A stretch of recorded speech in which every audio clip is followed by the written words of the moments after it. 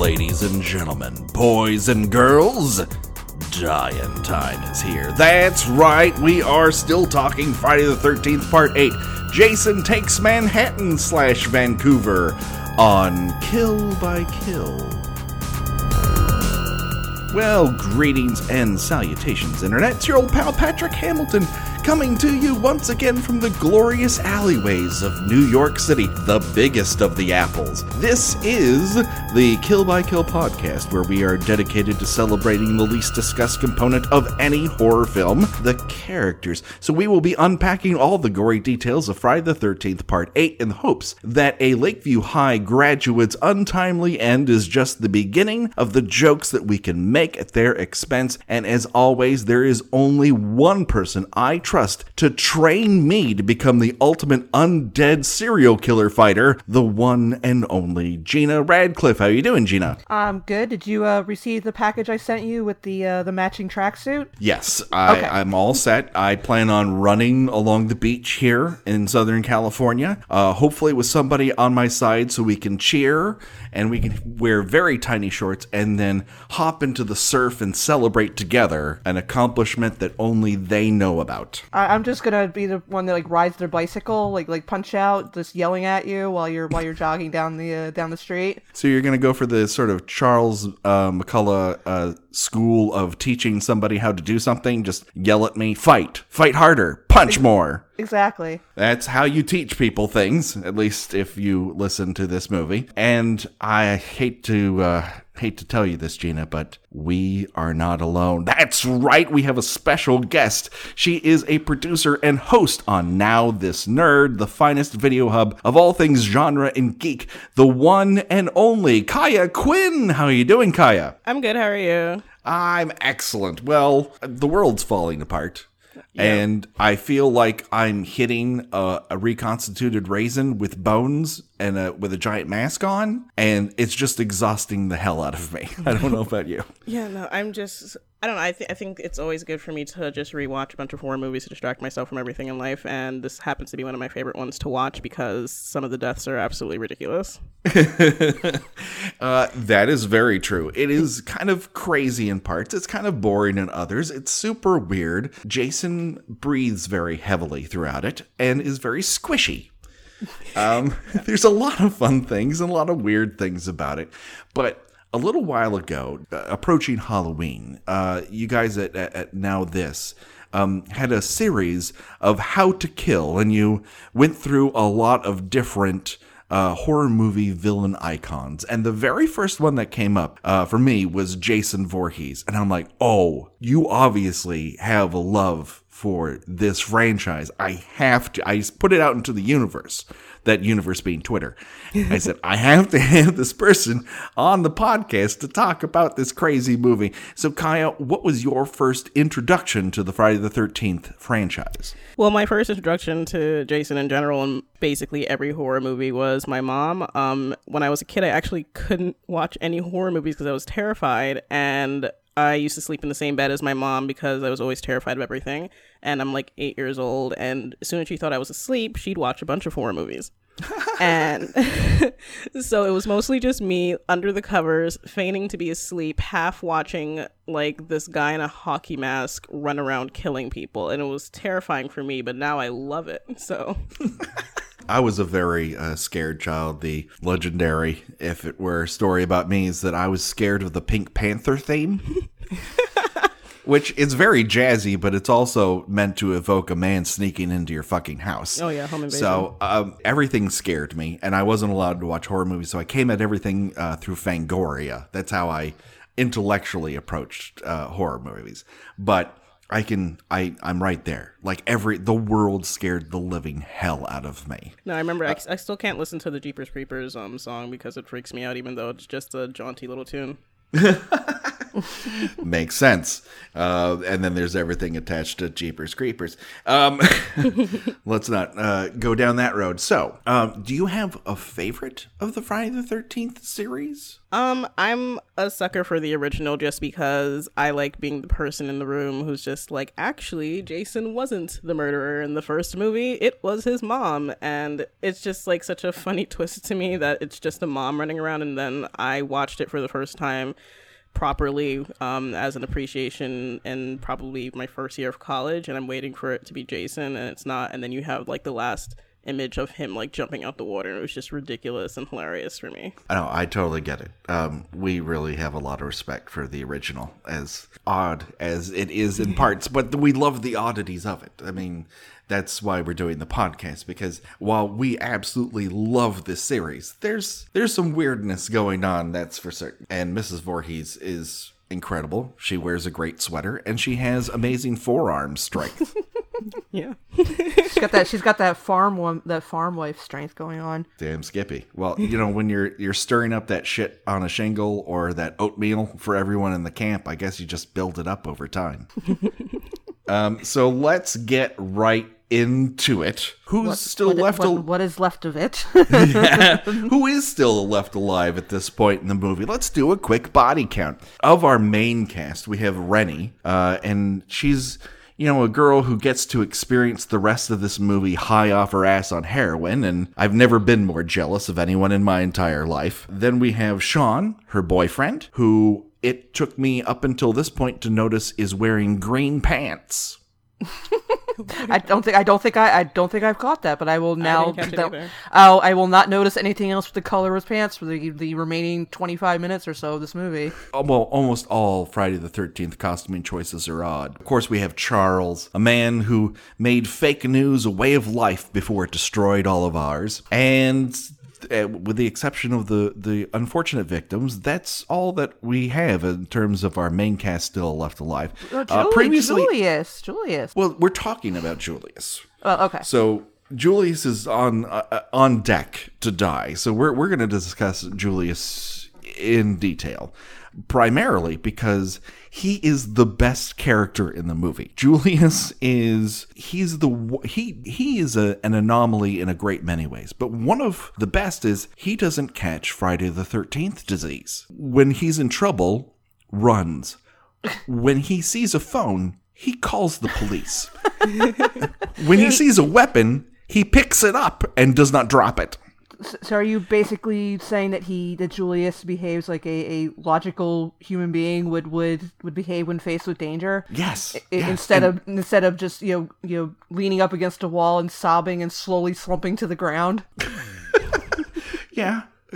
Like the couple on the boat early in this movie, or any other victim of the Friday the 13th series, when confronted with an undead serial killer, that he doesn't just melt into the background and wish upon a star that it would all be over, or just lie on his back like a turtle who's been turned over on its shell. He's the ultimate rarity. He's a man of action. He should be the leader. Everyone should be listening to Julius. Yeah, I mean, I want to say that Julius deserves to make it to the end of the movie, and yet Julius also, you know, he rightfully gets the best, most memorable death in the whole movie. Quite possibly, I would say up there with the whole series. I mean, certainly this is the only thing that anybody really remembers, I think, of Part 8, other than the fact that very little of it is actually spent in Manhattan. Is, oh right, that's the one where the guy gets his head clean punched off his body. Yeah, I think Julius's death is probably in my top 5. It's that one, and it's Mark in the wheelchair, who are my two that I always remember. Yes, that's my favorite too. Yeah. See, I knew you two would get along just fine. But, like, I don't know, sometimes Julius doesn't seem the smartest to me, because his plan in the beginning was just to take a bunch of weapons and go on the offensive and then also split up. And I'm like, for me, I would want all the weapons on the ship in one area that's being protected and is safe, not to individually, as teenagers, go after a mass murderer. Yeah, but they also don't necessarily know who is doing it, because I don't know that Julius automatically buys that it's the undead corpse of Jason Voorhees running around killing people. The Occam's razor of this is that it's the Crazy Ralph Maritime Edition guy who's most likely, and I think any one of those teenagers could take on that guy and that guy's mop. With the exception of Charles, who gets stabbed in the arm. And looks mildly put out over it. Yeah. Just, again? He suffers no consequences for that stabbing. It's never brought up again. He's never felled by it. It does not come back into play. It's just something that occurs. It's just but a scratch. That's very true. So yeah, up until this point, that we rejoin the action, Friday the 13th Part 8 has basically been Die Hard on a boat, and then our survivors make landfall at a wharf, or as Charles calls it, the worst place ever to dock a boat.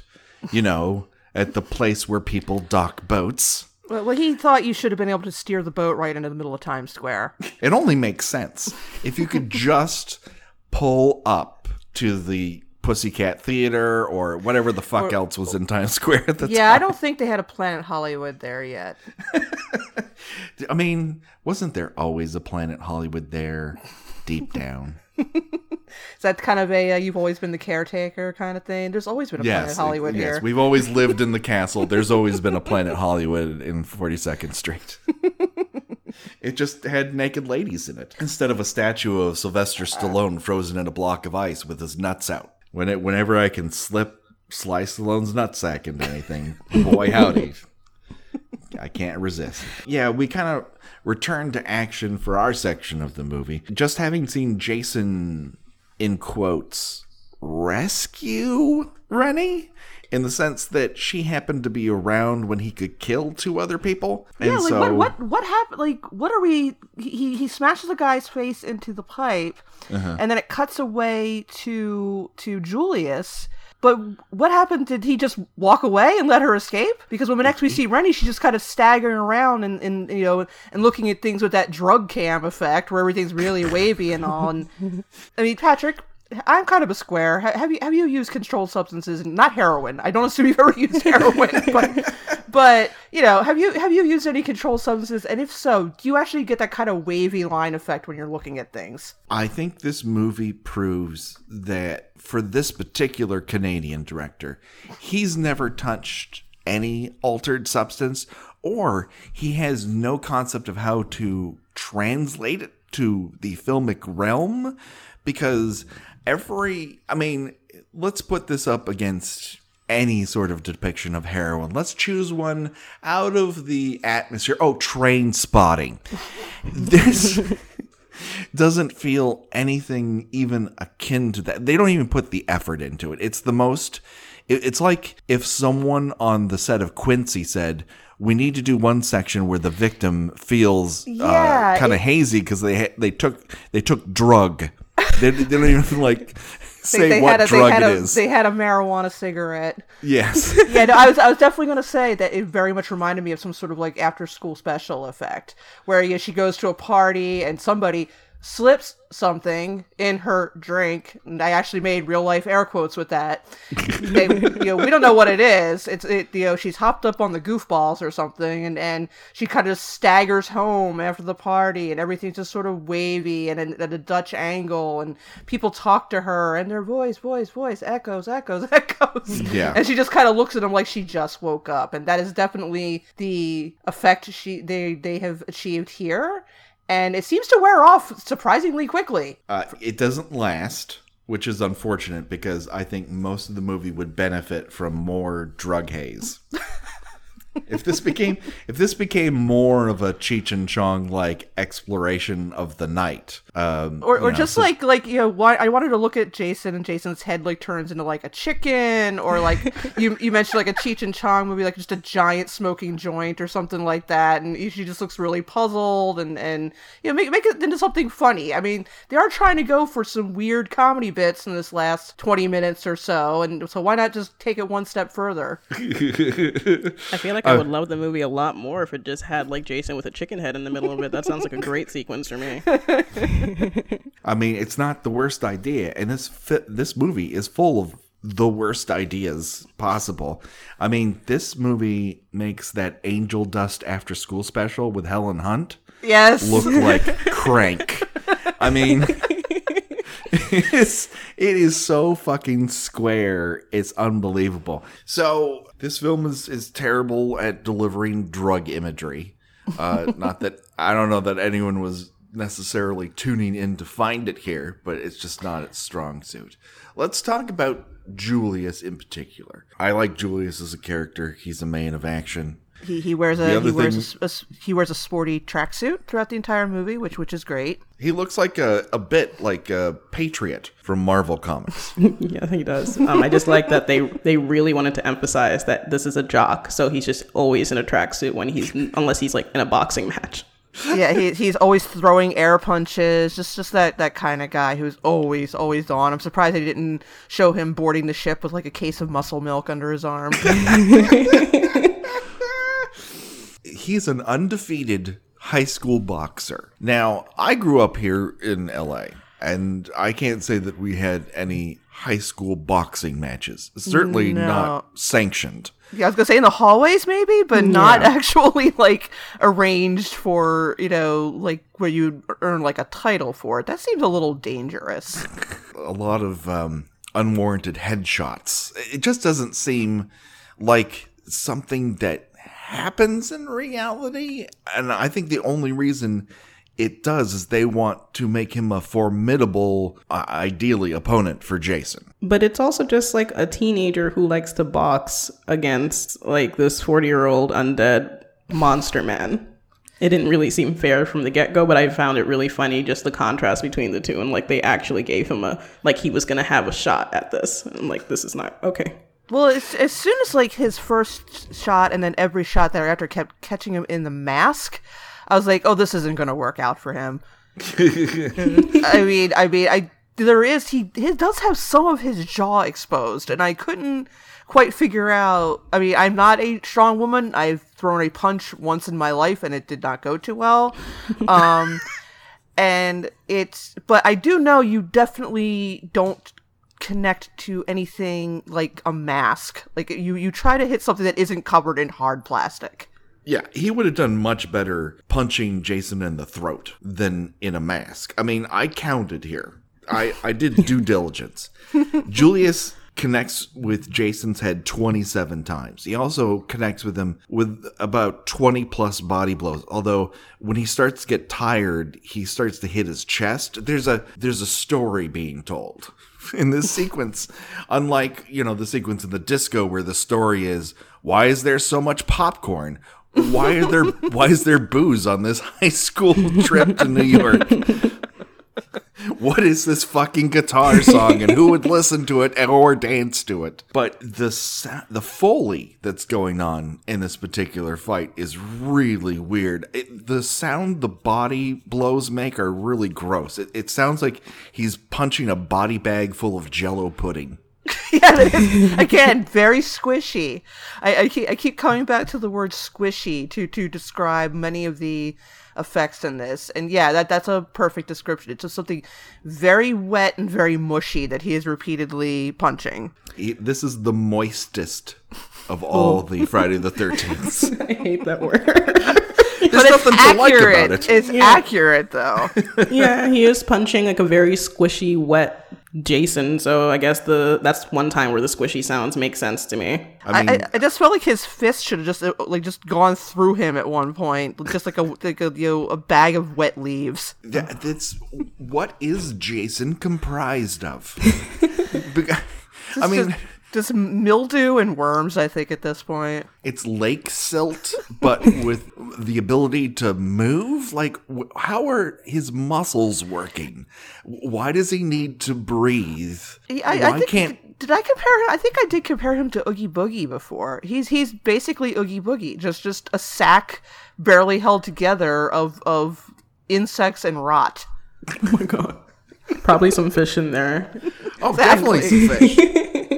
It would have been funny if he punched him and a tiny fish had came out or something. It just flops out on the ground. And Jason's feet just kind of squirms a little bit and then dies. Just every time he punches him, Goldfish fly out of him like he's a carnival game. Or just like, a license plate at some point. Just an old tire, a boot.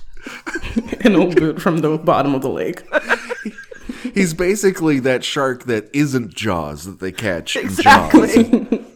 They don't want to find that little Kintner boy rolling out onto the dock.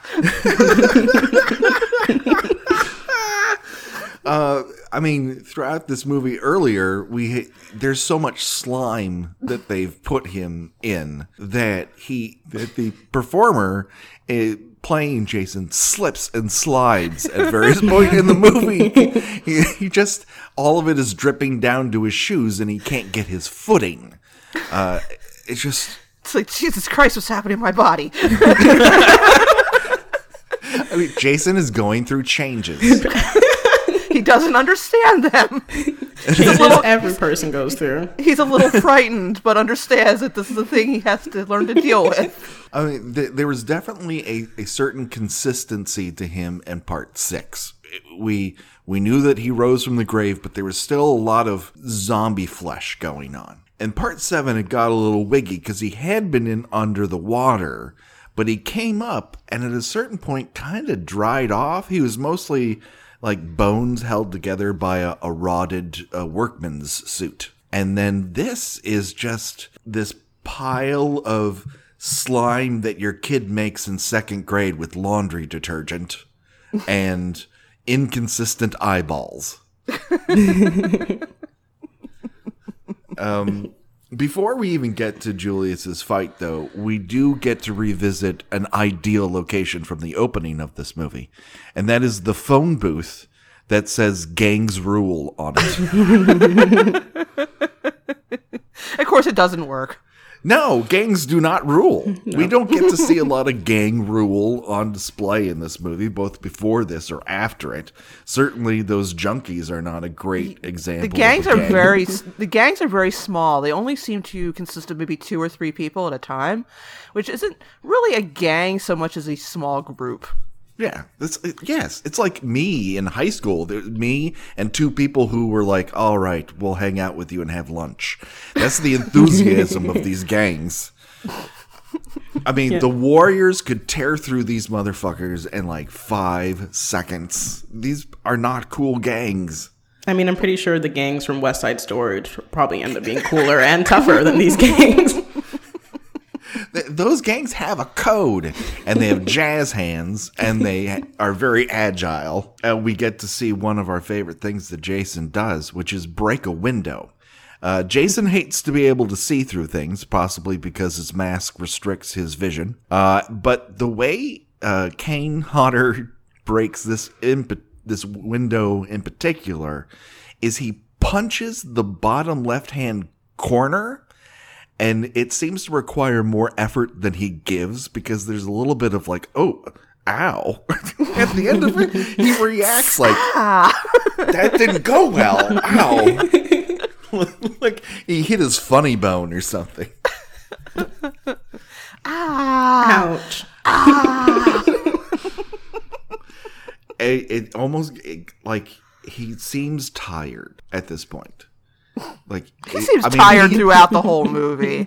But he's teleporting. He barely has to move, and yet he lumbers everywhere, and he's always breathing hard. And he did just walk along the bottom of the Atlantic Ocean. I'll give him that. Somehow. we don't chalk it up to every other possible solution to this movie. Why does every time we see ghost child Jason, he's a different kid who looks a different way, including at one point in a bathroom looking like the kid from the fucking Grudge out of nowhere. Like, someone should have decided, does Jason have hair or does Jason not have hair? And what does the hair look like? And they're like, we'll decide on the day. So, yeah, Jason hates windows. Do you think Jason's fetish for breaking through windows is stronger than his newfound fetish for killing people on a boat? Or does that old one win out? Oh, the old one wins out. It's much more convenient. How many opportunities? We see windows every day. How often do you have the opportunity to just get on a boat and just kill someone? Yeah, I think that Jason has a tried and true method. He likes, like, a window is a nice distraction and how to spice things up. But really, when it comes down to it, when he wants to get things done, it's always nice to kill people on a boat. Yeah. He's really being pushed and pulled because there's not as many windows on a boat. But, smashing through a door or window, doesn't feel the same as killing someone on a boat. Man, no wonder he's tired. I'm tired just thinking about it. So Julius does the smart thing, right? He flees. Now, he does pull that one, bit of Scream critique that does play out. Instead of running away towards an escape, he runs up towards a place that has no escape. Yeah, I don't know. Obviously the answer is because the plot required him to do this, but nobody in these movies, and I know this is a stunning observation that no one has ever made before, nobody in these movies does anything that an actual human being would do. No, they only do the things that a script requires them to do. And they're only as smart or stupid as the script. Hence, me having to school fools on Twitter this week about part 2 and how Ginny is like the smartest person in any of the Friday the 13th. Because the film demonstrates that she's smart. So that the point in the movie which she does something that's like an educated guess, it's a good bet. Because they've set you up for like, oh, she's smarter than everyone else. She's certainly smarter than her dumb fuck boyfriend, who's basically a sex idiot who doesn't wear underwear. I get it. But come on, he's a sex idiot. And then, when she makes a play like, yeah, I'm going to put on this corpse juice laden sweater and pretend to be mom. Like, that's a huge, huge bet. But she's set up so that you're like, maybe she has an insight here. And then it plays out that way. Julius is just, we've been told he's a boxer and he's actually going to put up a fight. So, in a way, that's why he comes off better. Because once he gets up on this rooftop with the majestic downtown look at Vancouver in the background, decidedly non-New York view of New York, he at least gets in, 20 plus body blows that do almost nothing to stop Jason. Although he does kind of stagger a little bit. There's a bit of rope-a-dope happening here. In cinematic terms, Jason is pulling a Rocky Balboa. Like he's leading with his face in the hopes of wearing somebody down. Yeah, I don't think that registers on Jason. He's just sort of, I do kind of like how Jason's reaction is. It's it's sort of like, yeah, all right, yeah, okay, sure, this is funny, and and then like finally he's just like, you done yet? It's like watching someone, watch a child who's having a tantrum. You just let them do their little flailing at you, and you wait to let them rest for a second. And it's like, you get that all out of your system, I mean. I just like how he just like stands there throughout the entire thing, and he's like, "This is cute. You're trying. That's nice. This is different. Let's see how this goes." And he's just like, "Cool." And then I love how polite Julius is, and he's like, "Okay, you can have a hit now." Why would you let him do that, Julius? I guess, like, why would you do that? You do not have to be sportsmanlike here. It really doesn't. There's no point to this, like, all right, I'm not even going to put up a defense. Yeah. Why? You can't be that tired that you're like, all right, if you're going to kill me. It's a violation of the character. Like, you've made me root for him up until this point. That seems like a stupid move. He's rewarded for it by having his head punched clean off. And when I say clean, I mean there is a clear delineation of where his head tears away from the rest of his neck. And we see that in very vivid red as it tumbles off the top of this building and into a trash bin.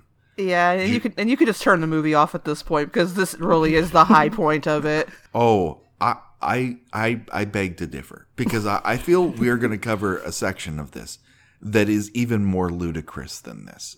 This is definitely the best kill. Far and away, it's the best kill. But I think in terms of sheer insanity, we're about to meet its Oh, match. yes. When Jason's ability to predict the future is put to a remarkable test. I mean, he does possess some, previous to this, psychic adjacent powers, because he knows people's fuck style and uses it against them. No, I think he literally looked into the future somehow. He tore a rip in the time-space continuum and saw what was going to happen and when this police car was going to show up and exactly how much time it would be required to find the exact dumpster that Julius's head landed in, remove it from the dumpster, and put it on the gear shift in the car. Yeah, what is it placed on? Like, I assume It's too high for the gear shift, though.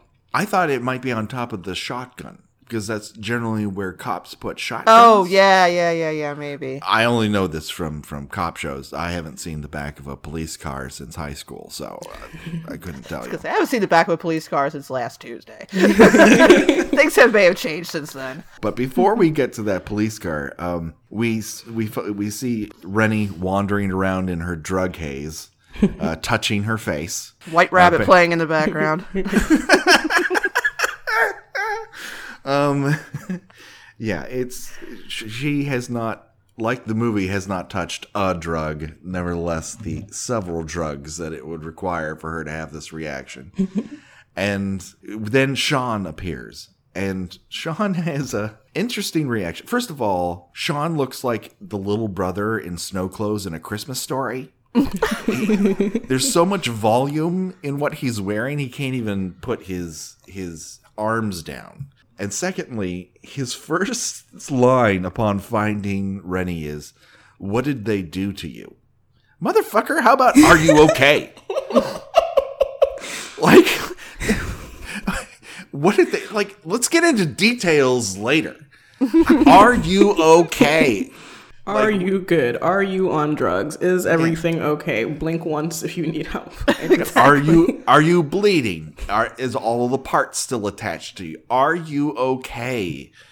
It is a slight improvement in empathy from Rick from part 3, who spends the most of his time with an assault victim making hourly requirements for fucking. So there's. Are you over that yet?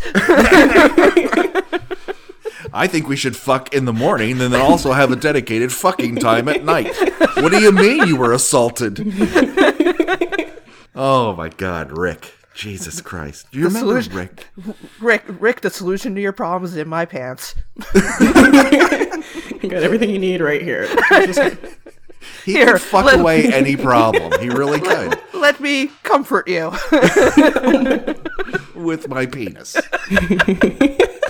That was Rick's solution to everything. Like, why did you call me if you didn't want my penis involved? Sometimes you just want a friend, asshole. It's like you can't invite him anywhere without his penis being invited. That is the third wheel on all of their dates And everything. I mean, I'd invite Rick to the party, but he's just going to bring his penis. Oh, man. So, yeah, Sean's a slight step up from that. But there's also this he's not attached emotionally to anything that's happening here. Because when he finds Rennie, his reaction equates to when I finally found star anise in the spice aisle. Like, oh, there it is. Yeah, it's remarkable that this actor, and I did not look up if he's done anything else. His acting actually gets worse as the movie goes on, and he seems to forget his. And I'm not saying his character does any sort of weird like hard left turn in his motivations. He seems to be. I feel like either the actor decided to try to do something with the role in which maybe he's trying to project that he is, kind of losing it out of, fear and not knowing what's going on. But he just seems confused most of the time. And he just seems like he's not really sure how he should react to his girlfriend. Are they dating? I mean, you don't generally give cheap necklaces to girls who you're not going out with. The girl that he feels the girl he feels feelings for. You generally don't act like when you find her after you're certain she's been dragged away to her doom and horrendously assaulted and possibly killed with mild surprise and annoyed. What did they do to you? I mean, he just feels like he's trying on different ways to play this character and never actually made a decision on it before filming began. Yeah, I didn't really notice him in the beginning of the movie because he was just like, there was a lot of characters introduced and he didn't really stick with me. I'm like, okay, Captain's son, sure. And then all of a sudden he just started getting very aggressive and talking back, and then the acting started getting progressively worse. And I'm like, I like Sean now. He's just trying so hard to make himself stand out, and it's going horribly. And now that he's in the city, he's just like wow. Everybody from the minute they arrive in the city, they all act like they've like crash landed on Mars. they're. I mean, I realize they're scared of Jason, but just wandering around, they're wandering around wide-eyed and frightened and confused, like they have no idea where they are. You're in a city.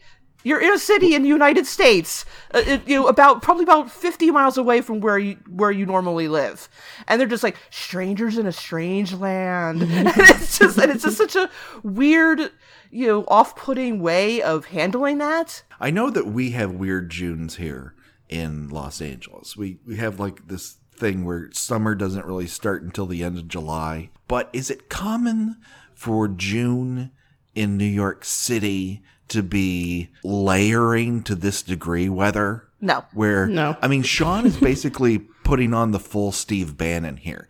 He's got one blue t-shirt, then a green t-shirt, then a sweater, then his members only jacket on underneath. No, they should all be panting like Jason, and just sweat should be pouring off of them. They should all be as wet as Jason is, yes, with their own sweat. Everybody should be squishing when they walk. I mean, certainly in my time on the East Coast, it did rain quite a bit in the summer, but people are not suffering from rain exposure here. They're freezing to death. We see everyone's breath, including a walking corpse. That's how cold it is. Well, this has been a repeated thing in these movies where it ostensibly takes place in the summertime, but everybody's talking about how cold they are, and everybody's wearing multiple layers, and a lot of scenes you can see their breath, and it would be interesting to see how when these movies were filmed and why they were filmed then. I assume because they're coming out at a summer release. That was when most of them were. They were usually, oh fuck, it's August, we need a movie. That was when they were slated. That they're generally filmed in December, January, February of that year, because you didn't have a bunch of composite shots to put together for this stuff. It was basically everything was in camera for the most part. So they had a quick turnaround. But yeah, I mean, for example, Colleen is like a human being trapped inside a mobile sweater cocoon.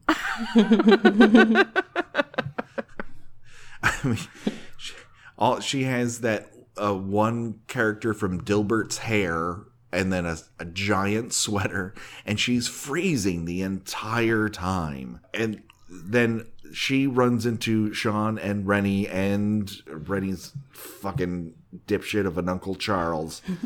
And the first thing they say is, Rennie says that Jason's here. And Charles is like, fuck, don't bring that asshole into this.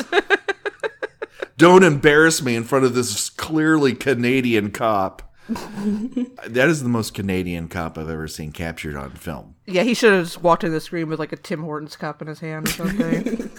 I mean, outside of wearing all denim and just having a beer outside of shot, he's very Canadian. It's like, oh, it's a tall tale indeed you got there, but I'm bound to believe you.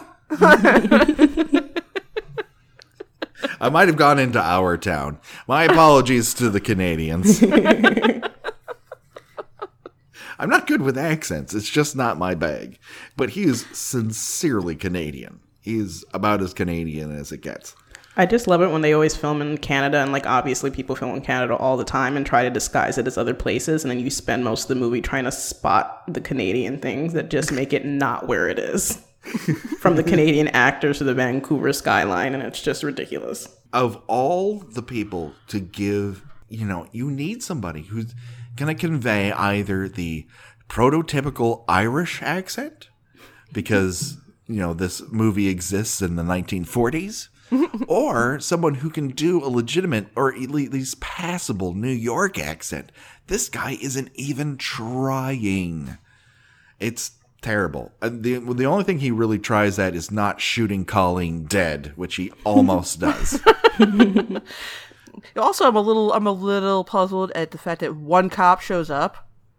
I mean, even back then, when there was budget shortages in the pre-Giuliani New York City, you generally traveled, in pairs. Cops are fucking gnats.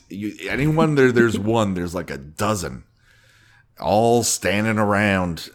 We love... fuck this. I'm not even going to pretend. Fuck the police. Oh, shit. Hashtag political. Kill by Kill's taking a hard left turn. I was going to say both sides there. Fuck that noise. I live in L.A. Fuck that shit. Yeah, it's that liberal horror movie fan content you come to love. That's right. Every day I lose 2 people on Twitter. It's great. I suck at Twitter. So then, of course, once they get into the car, we get to see one of our most delightful sort of tropes in the Friday the 13th series. Jason Voorhees, interior/exterior decorator. He leaves a corpse where everyone can find it. He's fished Julius's head out of that dumpster and propped it up somewhere, somehow, for everyone to find. Let's review again how he would have had to do this. Just the Swiss watch timing required from this corpse of a mentally impaired child who has been murdered several times, who has after growing up and apparently just surviving off of raccoons and old boots in the woods.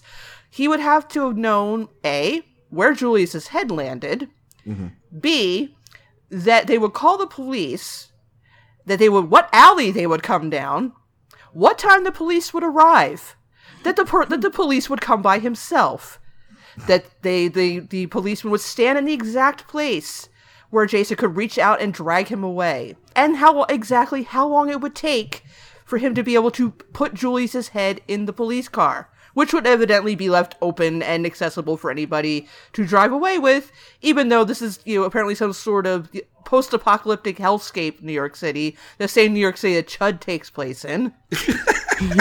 This just takes such an incredible amount of foresight and timing on his part that it is... all you can do is laugh. I mean, for one thing, just surprise, there's a severed head here. That's always a funny thing to me, no matter what. That is always a shot that is hilarious to me, and it's been done a couple times in the past few movies. You've got the head in the potted plant in part 7. That's Correct. Always hilarious. You've got the Sculpey head in part 6. That's hilarious. Or was that part 7 too? I think that was part 7 too. There were 2 severed heads in that. That's always a funny shot to me. But the way that this is done and what it would have required is just that is probably one of the biggest "oh come on" moments in this entire series. I love that all 4 of them are in the backseat and they react like, god damn it. It's like, really? We'd finally done it. Jinkies, kids. There's a head. I'm just like... And the cop reacts by grabbing the radio and asking for backup. A day late, $1 fucking short. Jason snatches him like Dracula or the Phantom of the Opera. Yeah, he does just kind of swoop on in there. Like, I would have loved. They might as well just gone one step further and just had the cop just screaming like, he's being dragged away.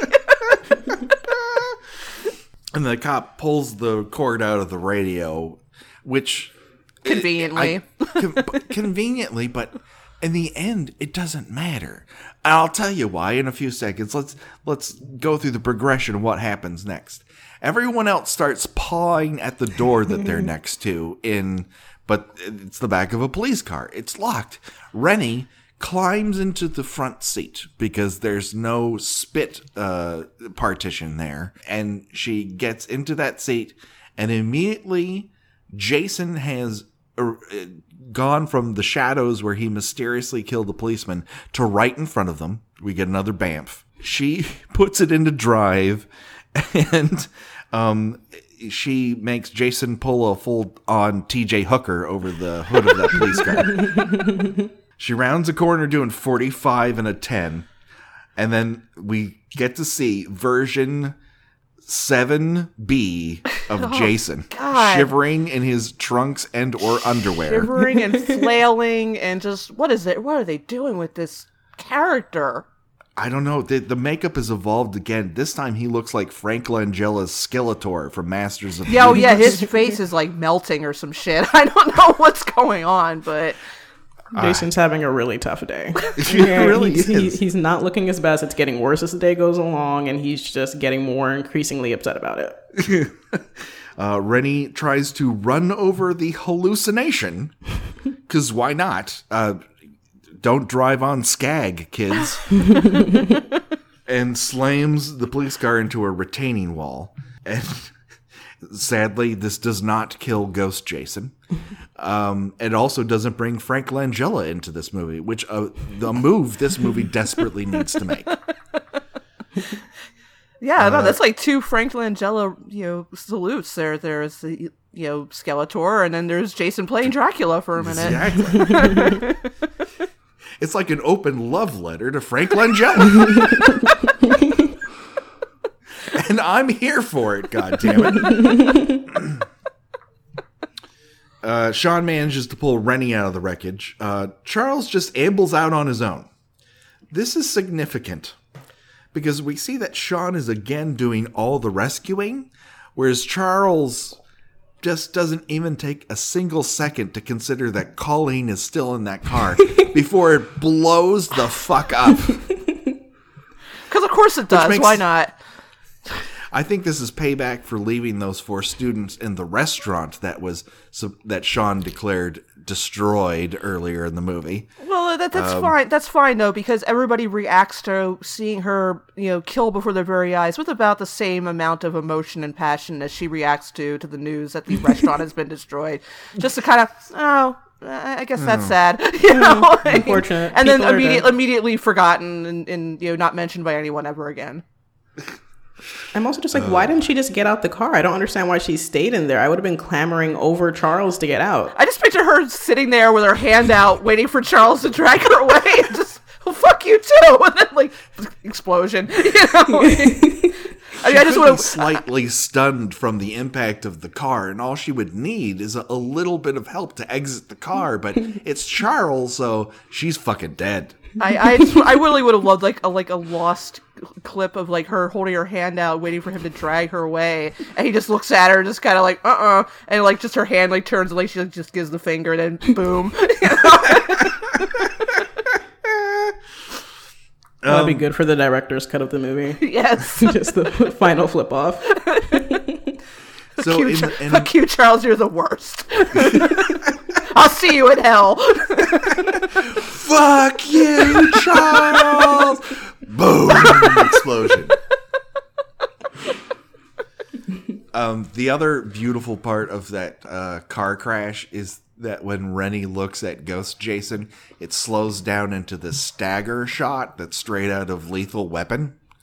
When they have that fight in the middle of the front yard, and it goes bleep, bleep, bleep, bleep, and it's supposed to convey how time is slowing down, but it just looks like a shitty editor's trick.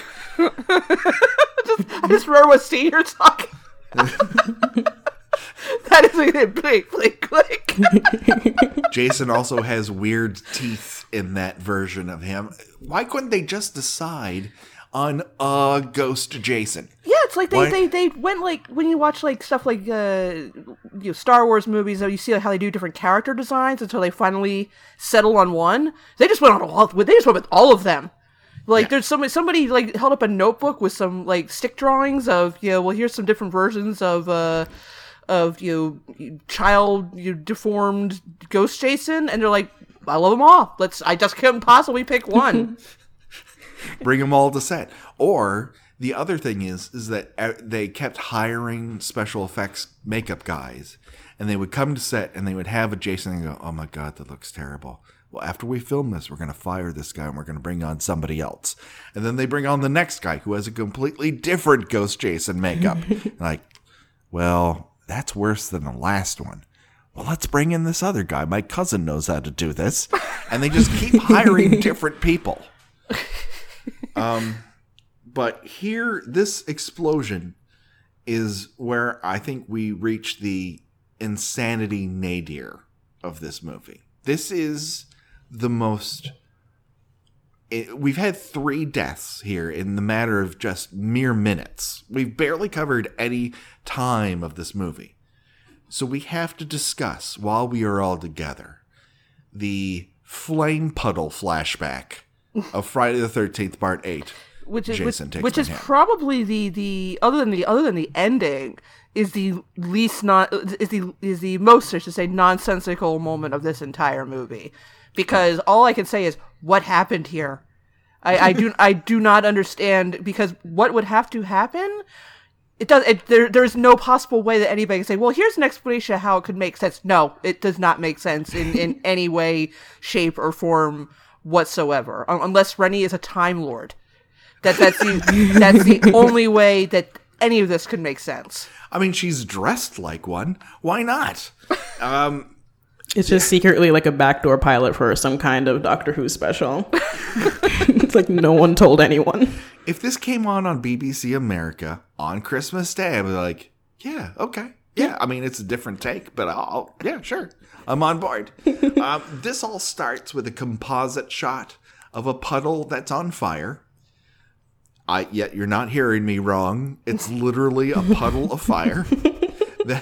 Not a lake of fire, just merely a puddle of fire. A puddle of fire that composite shots into Crystal Lake.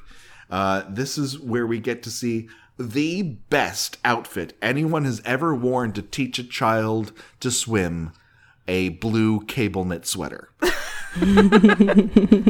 Yeah, he has no intention. I mean, generally speaking, I don't know if either of you ever tried to teach a child how to swim. I have. It's challenging. I will say that. But you do generally need to get in the water with them. that especially if they are afraid of the water, that's usually results in the most successful way of teaching a small child how to swim. Yeah. This is a terrible way of teaching a child to swim. The only other time I've ever heard of being tossed out of a rowboat to learn how to swim was my dad telling the story of how he learned to swim. He's Canadian. I'm beginning to think this is how all Canadians learn how to swim. Is this the second time I've slandered all Canadians on this particular edition? Maybe. It seems very important to Charles that she learn how to swim, to the point that he is willing to psychologically traumatize her, and he does. Yeah. And I'd say, are you do you want to raise an Olympic swimming champion? Why is this so important to you? I mean, swimming is not necessarily a life skill that is vital for a person to have. Should you know how to swim? It wouldn't hurt, but it's you can get through life without having to know how to swim. But he's just he's got just murder in his eyes. If she doesn't get in that water, he's going to rear back and just kick her right square in the ass and send her into that water.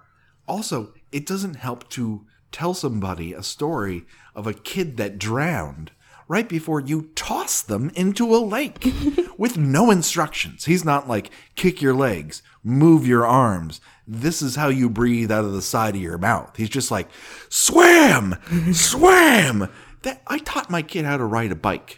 I didn't sit on the side of the sidewalk going, ride, pedal. just shove him down the steepest hill in your neighborhood. You can balance, motherfucker, or you're gonna die. You can do just like that other kid. You can do it, kid. Steer. I mean, I just appreciate what this means for Charles's character, that he's just always been inherently bad at things, and his idea 9 times out of 10, or 10 times out of 10 in this case, is just always the wrong one. And I don't understand. Like, if I'm terrified of water, I don't don't want to hear about someone dying. I mean, I learned how to ride a bike and I fell off my bike, and then I saw a chicken leg on the floor and I thought my bone had fallen out of my leg. And which, long story short, I can't ride bikes. So I don't think this is the best method to go about it, but Charles is not the best method to go about for anything. How did he end up being in custody of this child? I mean, he couldn't possibly have been the most suitable parental figure in her life. He's her uncle, right? I can only imagine that the deaths of her parents happened at a family reunion where everyone else was poisoned but her and Charles. Just this like fireball, just like tears through the house, and a family reunion is taking place, and everybody's taken out except them. Because can you imagine, like, when you have a child, generally speaking, you hope to God this never happens, but you do have people in mind that if something should happen to you and the child's other parent, yeah, I think this person would be I would be all right with them raising my child to adulthood. I can't imagine anybody would have looked at Charles and said, yeah, he's up to the task. It's probably this. I just feel like it's probably the same person who said he was good enough to be like in charge of children for a career. Yeah. Well, I mean, there are an assumption. There are definitely some principles that chose poorly in their profession, let's say. But I mean, to actually parent a child, I can't imagine anybody looking at him and saying, "Yeah, the incompetent sociopath should be left entirely alone," because there does not seem to be an aunt in this situation. It's just the two of them. Yeah, no, he's a dedicated bachelor, that Charles. Which also puts a creepy tone on the whole thing that we won't get into. But I can't imagine anybody with any sort of authority or knowledge of childcare would say, yeah, this guy's the one. He can he'll do a good job. I mean, not since a screenwriter typed, Martha, why did you say that name? Why did you say Martha? Has a screenwriter thought, I've just sewn up this entire screen. I've explained it all. This is perfect. I'm going to have her thrown off the side of a boat for the second time because I'm going to set it up. And that she also gets thrown off the boat, the cruise ship, earlier in this whole thing and sees Ghost Jason at the bottom of it. Now I'm going to explain everything. She can't swim, and the ghost of Jason pulls her down. But he's not a ghost, though. I don't think that he is. I think he's just kind of existing down there like Swamp Thing. But here, this is a crazy thing. Why are we looking for logic in this stupid movie? But let's try for a second here. The whole point of this dumb ass franchise is that Jason didn't die. He crawled out of the bottom of the lake and was raised by raccoons next to the only working toilet within a 50-mile radius, and somehow became a backwoods ninja that starts killing people. He then dies by machete from Corey Feldman. He's buried. We have a dream of two guys trying to dig him up and fuck his corpse in part 5, but that's a dream. Then in part 6, he's dug up by a different person playing the same character. He's struck by God lightning, and that's how he raises from the dead. He has not been sitting on the bottom of this lake, but that is the story that Charles says. And then she's like, no. Rennie's like, no, he's not. You're lying. He's not on the bottom of this lake. How does she know? Does she know? Who knows anything? I don't know the truth anymore! Well, yeah, and it's definitely one of those things where something in the last couple of movies that has particularly nagged at me is everybody treating it like, well, we don't really know if this happened. It's just something parents tell their kids to, make sure they behave. No, it really happened. And it's not like it's something that happened years ago. All these movies only take place like a year or two apart from each other. I think that the longest gap of time between events is what took place in part 5 and what took place in part 4 to what took place in part 5. But this is all within the same time period. And then everybody who presumably lives in the Crystal Lake area is also like, well, it's, it's just a legend. We don't really know. I mean, that's just something our parents told us. Your parents told you. You were there when it happened. You were alive. You were alive when this took place. And now again they're treating this like some sort of folk tale. It's like, oh, you're making that up. He's not at the bottom of the lake. It's like, he was at one point, but and the way the way this scene is shot, no, he's really there. He's just this rotting child that's at the bottom of this lake, grabbing onto this little girl, because apparently nobody else has ever used this lake, which is patently false, as we've seen in the past, 7 movies that took place, so far. People use this lake all the time. They can't stay away from this place, even after 80 people have been murdered. It's the only place you can go camping in southern New Jersey. Yeah, I mean, Jason literally grabs her ankle. She holds her down, unless that's in her mind, but that would mean that's the unexplainable thing. Did she conjure this? Is this really happening? And then what's more confusing is the ghost child Jason, who appears to her, seems to be imploring her to help him in some way, which also doesn't make sense. And again, we'll get to the ending in the next episode. Is the way that plays out really doesn't make any sense. No. It puts some sort of you have to free him, and it's like, what? You have to free him? And it's like. And then again, this is much like what happens in part 9, God love it. It seems to be suggesting a canon that's never been established before. That he's this like lost, anguished spirit trapped in this like relentless killing machine, and it just goes nowhere and makes no sense and is so fucking stupid. It's all over explaining it, and we get another version of Ghost Jason here, who looks a little bit like Scrooge or Argus Finch from the Harry Potter series. I just love all the looks that Jason can rock when he's a ghost. He can be a child, he can be a slightly deformed child, he can be Finch. It's just like whatever he feels to be in the mood of today, because I don't know why. I have a lot of questions. I'm more so confused as to how Jason and Rennie seems to be around the same age when she's getting dragged down, but in the present time, he's like a large 40-year-old or however old man, and she's like 17. I don't understand what's happening, but it's I've just come used to that in Friday the 13th at this point.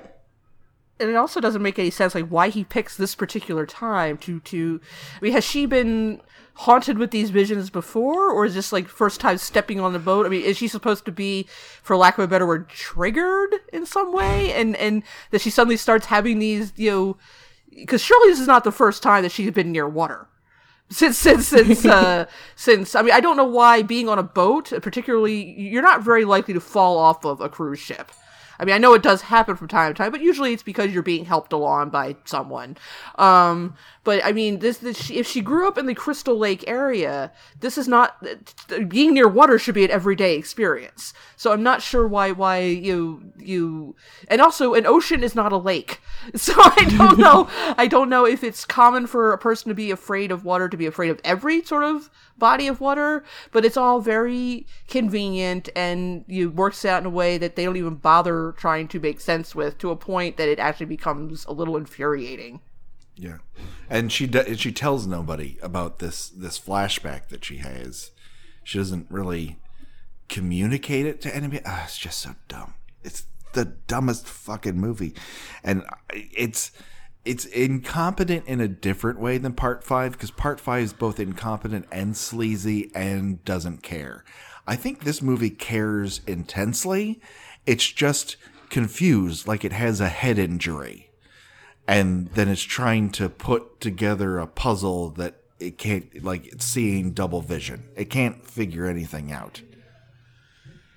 Oh, God. it's just a wild ride that just ends up, I have more questions than I have answers, and I know that the flashback was supposed to answer and tie up some ends, and I'm more confused than I was. Actually made it worse. Yeah, it actually made it worse. So this really should be called Friday the 13th Part 8. Oh, come on. I mean, it's not that they've run out of ideas. They've just run out of good ideas. They have plenty of shitty ideas. And yeah, I guess they figured that the audience figured, well, no one's going to buy that these people are going to come back to this campsite again. And indeed, I do think, other than the remake, this is the last time that anybody is actually at any point at the campsite. I don't really, I have to rewatch Part 8 or Part 9, which I am desperately looking forward to. And I'm not even joking about that. I cannot wait. I think maybe it starts at Crystal Lake, but it doesn't really, ultimately does not end up there. And I guess they figure, well, we have to try some new bullshit. Let's do this, and oh, it is bullshit. So before we get any farther, it's quiz time, ladies and gentlemen. It's choose your own death venture. If you had to choose a way to die from one of the ones that are portrayed in this particular section of the movie, which one would it be and why?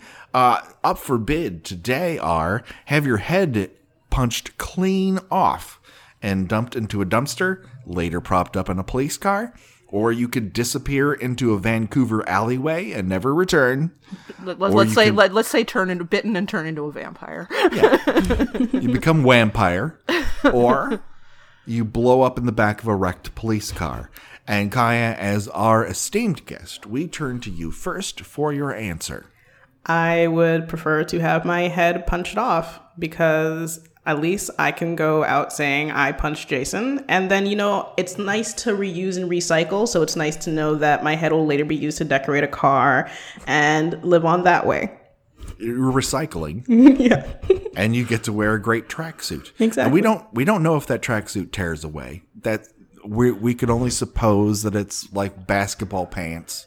But I want to think that they are. I want to think that. I like to think he was buried in his tracksuit.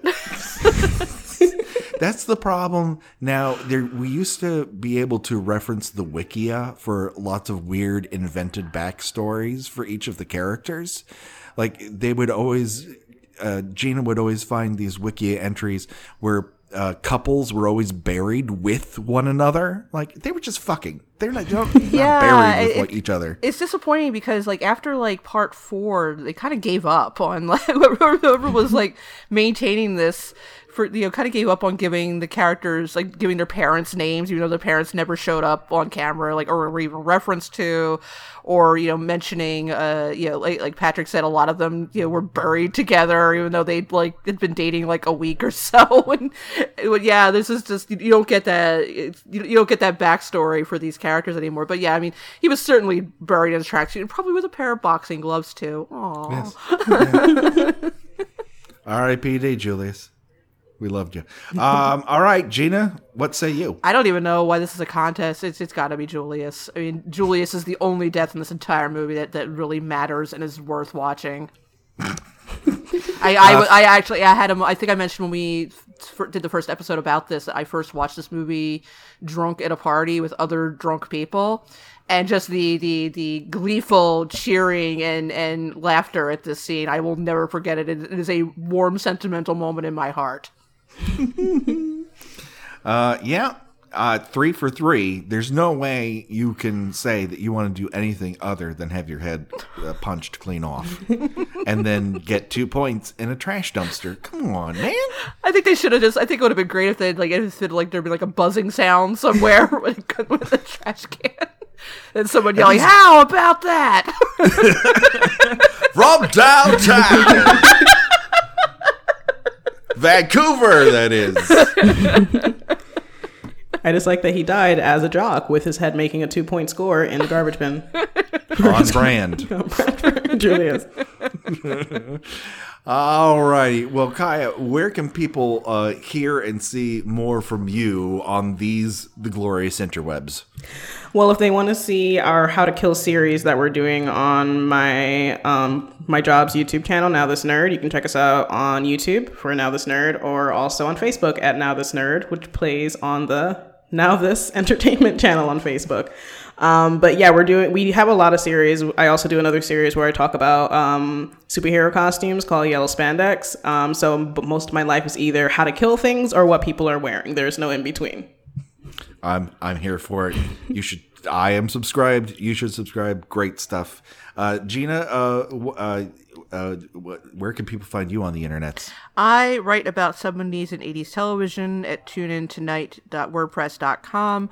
I am in the middle of Christmas specials. By the time this goes live, I will have reviewed the Cabbage Patch Kids Christmas special, the Alf Christmas special, in which he visits a dying child, and the long-forgotten 1986 movie Babes in Toyland, starring a very young Drew Barrymore and a very young, slightly charismatic, but not quite there yet, Keanu Reeves. So watch out for that. Keanu Reeves, slightly charismatic. You heard it here first. That will do it. Thanks, everybody. You want to reach out to us and tell us what you think of Friday the 13th Part 8? There's a couple easy ways to do it. Reach out on Twitter at KillByKillPod. You got something longer than 280 characters to say about it? Email us, killbykillpod@gmail.com, at KillByKillPodcast on Instagram. And that will do it. Thank you ever so much, everyone who has rated and reviewed us on iTunes. If you would like to do so, we greatly encourage it. It helps us be seen and heard by more people. Make sure to put in your favorite kill from the Friday the 13th series or any of the films that we have covered, and we will read it here on the air. That's our solemn promise to you, the Kill by Kill listener. And so don't fret, my friends. The body count will continue next time. So for myself and Gina and Kaya, bye-bye, everybody. Bye. Bye.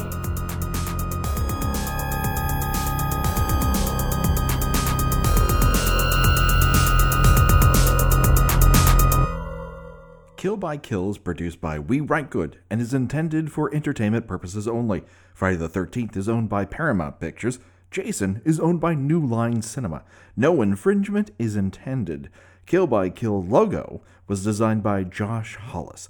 Visit him at joshhollis.com. The Kill by Kill theme was created exclusively for us by Revenge Body. Get the whole track and much, much more at revengebodymemphis.bandcamp.com today.